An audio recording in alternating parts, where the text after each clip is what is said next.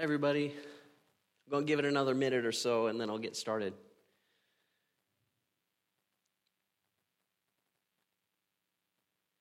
It sure is quiet here.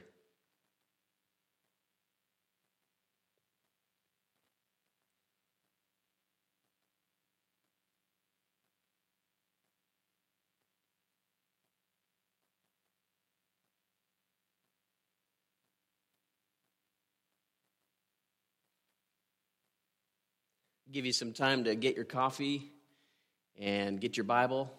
We're going to be reading in Luke 6, verse 12 through 16. We'll be in Luke 6, 12 through 16. So grab your Bible, grab your coffee, get cozy.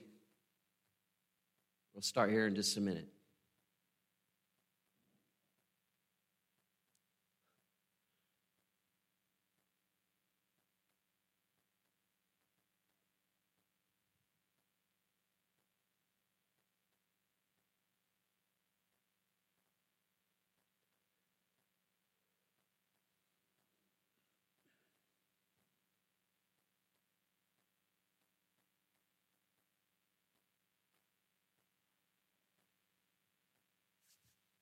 What do you think? Should we get going?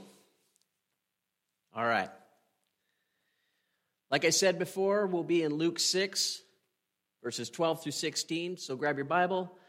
I've talked with a few of you this week, and everyone sounded really upbeat. Everybody sounds prepared as much as they can. Everybody sounded secure. We're not watching too much news. We're getting enough news, but I've noticed that when people get too much, they just turn it off. They go for a walk. So let's keep up that practice. We've been keeping up to date with prayer needs and practical needs, and I want you guys to keep sharing with one another your prayer needs, and if there's anything practical that we can get for you, if you need somebody to run an errand for you, we're more than happy to do that. Nothing is too small to share. So don't keep your concern to yourself just because you don't want to add to an already tense and challenging time. Looks like we have online giving now, so I'm thankful for technology. Thank you to the church body for taking care of me and my family. It means a lot. We are very grateful. And I'm glad we can use technology for this too. I would much rather prefer the face-to-face, but I guess we'll take this. This is really weird. This is an empty room, but I'm just going to focus on you guys and hopefully get over my weird anxiety about this. There's still lots of unknown. We're still in a wait-and-see period.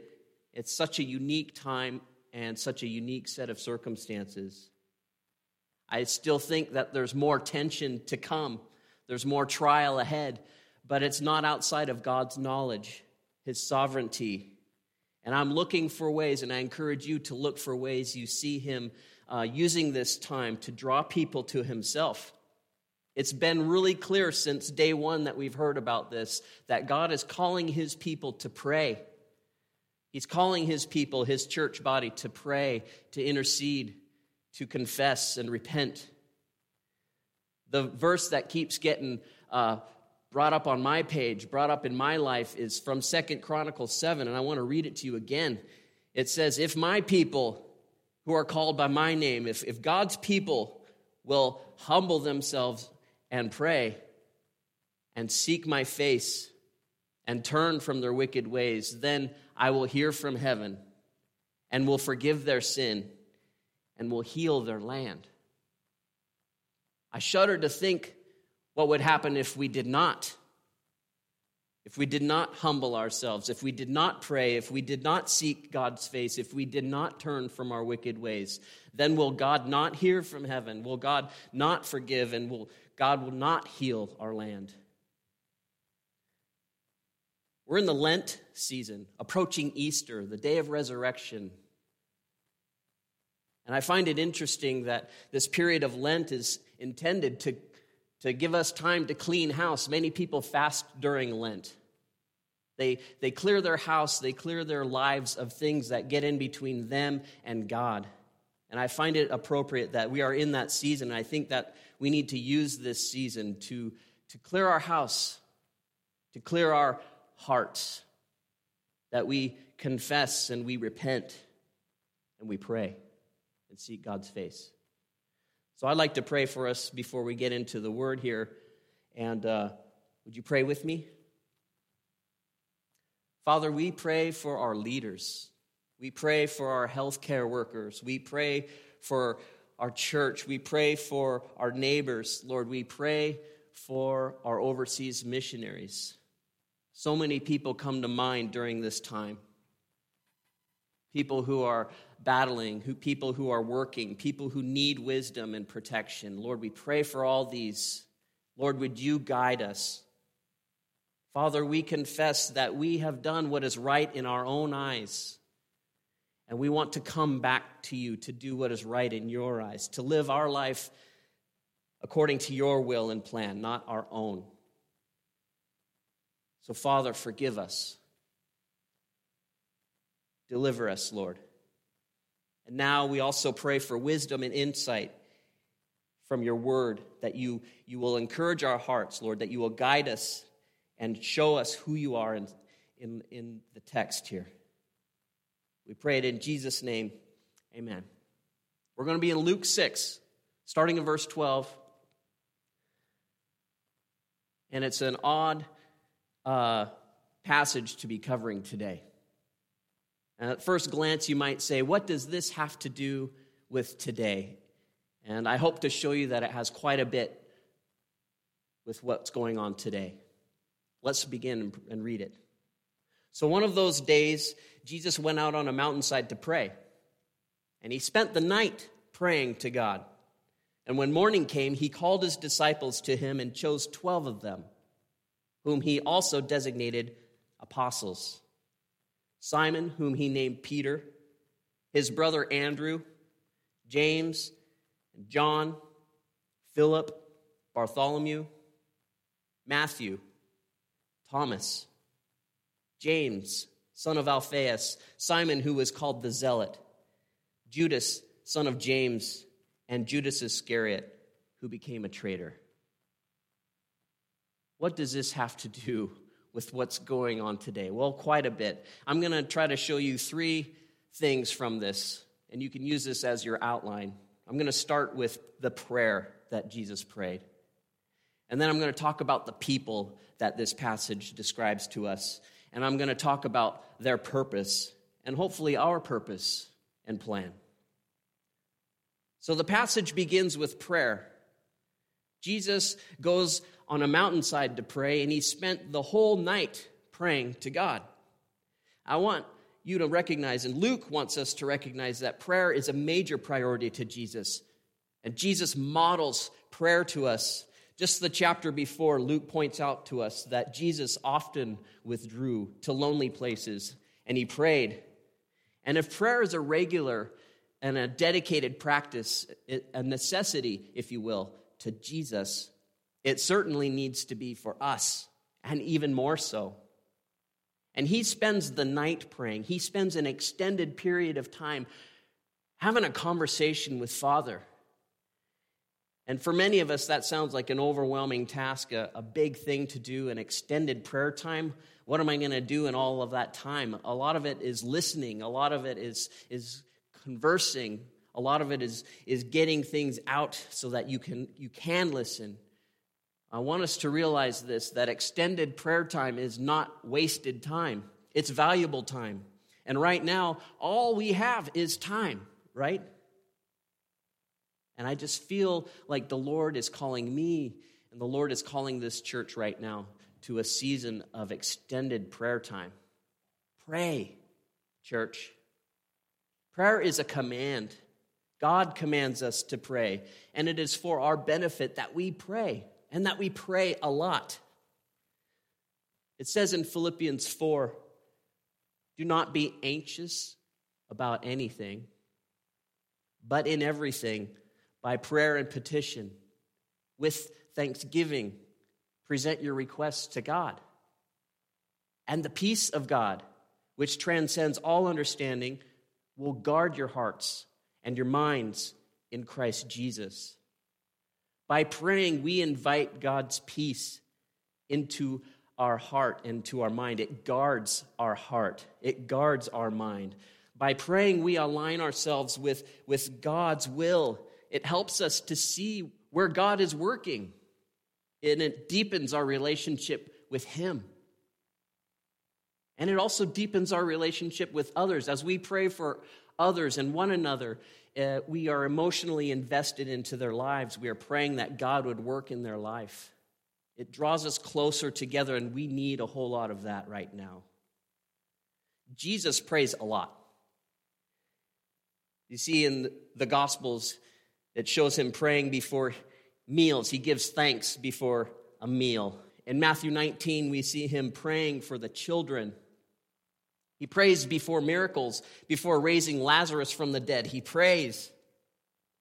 He prays the high priestly prayer in John 17, this long, in-depth prayer that just shows that his heart is his passion, his vision for his people, his church. And he prays for us. And we see him praying passionately in the Garden of Gethsemane before his great trial of torture and crucifixion, before he bears the weight of sin on the cross. And at his last breath on the cross, he prays. But here in Luke 6:12, we see that before making a big decision, Jesus prays, and he prays all night long. And his prayer was, who are going to be the leaders of this new movement? And he chooses 12 out of the group of disciples that were following him. He chooses 12 as to be the leaders, to be the ones that he is going to intentionally grow and develop and disciple into be the new leaders of his movement. And what I want us to see from this list of people is that they're just ordinary folk, like you and me. They've even been called ragamuffins or riffraff. There's nothing spectacular about their lives. They're just ordinary men. And I'm not listing them all, but I want you to see that how ordinary they are. Peter, James, and John, they were just all fishermen, but they were in Jesus' inner circle. Peter is an impulsive guy. He's passionate. I know some people in this church like that. He's an open book.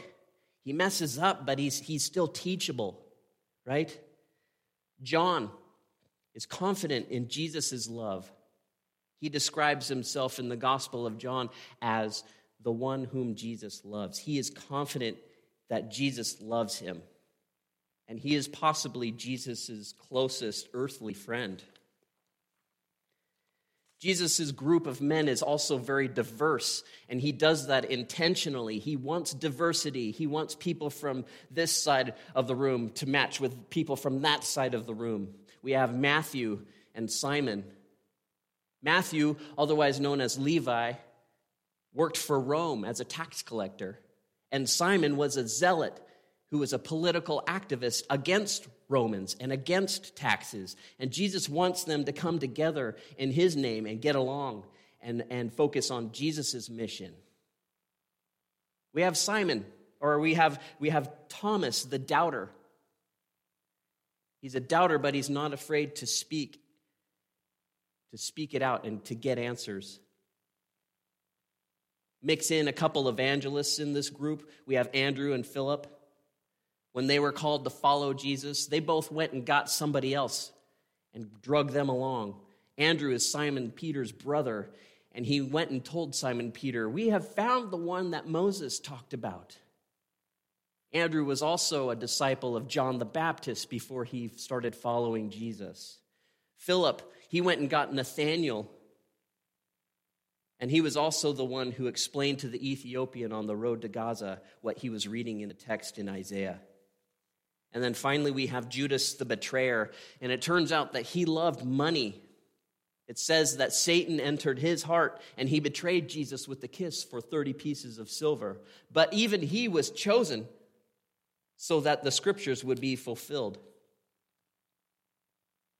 These were all sorts of men, diverse, different walks of life, and they were overwhelmingly common people.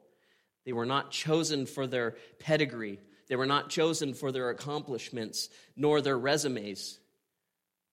They were called for this purpose, to simply follow Jesus and be discipled by him, to learn from Jesus, to be teachable. And it ended up that their job was to be the fathers of the church. They were the first Christ followers. They were the first Christians who served as eyewitnesses to the identity of Jesus, the life and the mission of Jesus. And when Jesus ascended into heaven, he sent them to go make disciples, just like Jesus did. We're supposed to do that with others. And as a result, they were all persecuted. They were all martyred. I wonder if they ever asked themselves or asked God, why me? I'm nobody. Why do I get to be called to this? This seems so important. And there's a little bit of fear mixed with a great sense of honor to be able to do what they were doing. And maybe today you're asking yourself the same kinds of questions. Who am I? What can I do? I want you to hear today that there is no mistake. We are all, like the apostles, chosen for this time. They had their job to do, and we have our job to do. And it's all centered on the mission of Jesus. You see, Peter wrote in his letter to the church that we are all chosen for this time. It's our turn to be the church to this people now, today. It says in 1 Peter 2 that y'all are a chosen people. Y'all are a royal priesthood, a holy nation, a people belonging to God, that you may declare the praises of him who called you out of darkness into his wonderful light. So you may be asking yourself, well, what am I supposed to do? What am I supposed to do right now? And one thing I know for sure today, and maybe this week, is that we are called to pray. I mean, I've been hearing it loud and clear in my time with the Lord. As I look at the spiritual landscape, as I get a sense of what God is saying to his church, right now God is saying, pray, and pray like you've never prayed before. Extended prayer time is not wasted time. It is good for us to dedicate ourselves to prayer. Prayers of intercession, prayers of repentance, prayers of faith. I believe right now many people are praying who didn't pray before. And I wonder, do they know who they are praying to? And I'm asking God that he will allow us to introduce them to Jesus as a result of this. We want them to know Jesus, the God who hears, the God who sees, the God who protects, the God who heals. We can pray for marriages and families. Marriage and family has been an issue for a long time in our community. And right now, families are locked in together.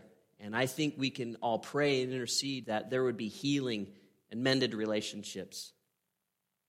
And by praying right now, we will prepare our heart and our mind because the future is uncertain. We don't know how severe this will get, and this is just time to prepare. This is a sobering time. It's a time to reevaluate, determine what's really important in life. I was on a walk with Holly, my wife, this week, and as I was walking, I got the thought that, what if I got infected and I passed away? This might be one of the last walks I ever take with her. And what it didn't make me afraid. It made me realize how precious each and every moment is, how precious today is, and how valuable right now is. And so I wanted to use my time wisely. I wanted to invest my heart and my attention into my relationships because those are what matter most. By praying, we will prepare ourselves to know people who grieve because of loss. By praying, we will prepare ourselves to know people who are angry that this event is even happening.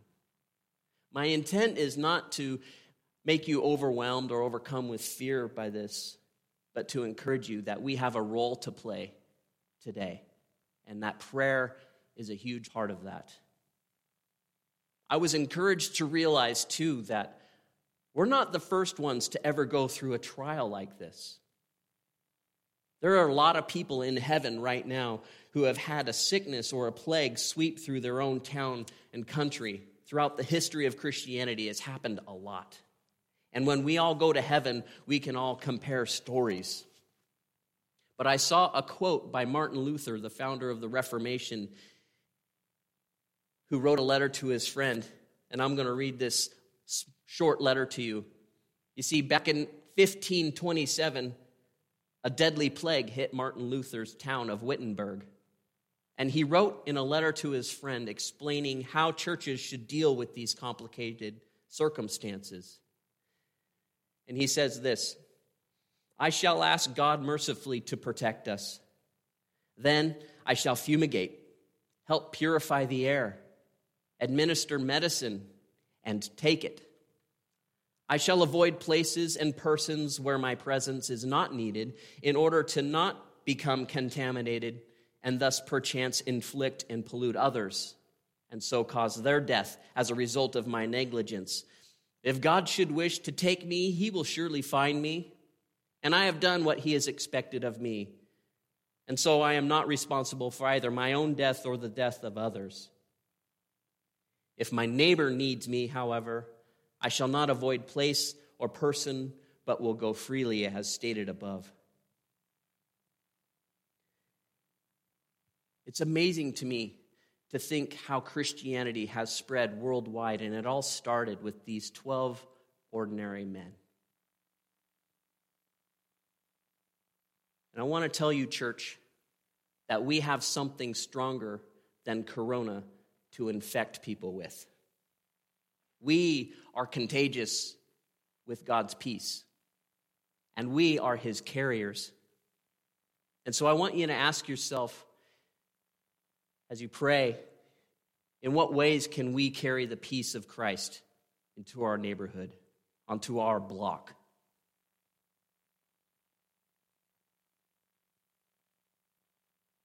I think we can bring peace by calling your neighbor and asking for something you can pray for them about, by asking for their prayer requests, and you bring that before the Lord. And I hope everyone in our church has gotten a call this week from one of our elders. If you haven't, contact me, because I want to check in with you. I want to pray with you. I want to encourage you. And that was the intent of our call as elders, to call to pray for and encourage and make sure that all your needs are met. We're checking in with our flock. Now I want you to check in with your flock. And then you ask your flock to check in with their flock. And see what there is that you can pray about. See what there is that you can provide for us in terms of need, and encourage one another. This is all I have for you this week. Again, this is a long-winded way of saying, pray, church. Pray and ask God to heal our land. Pray and intercede. We'll be on this same time and channel next week. Read your Bible. Pray next week. We will be in Luke 6, verses 17 through 26. And I'll leave you with this benediction from Numbers. The Lord bless you and keep you. The Lord make his face shine upon you and be gracious to you. The Lord turn his face toward you and give you peace. God bless you, church.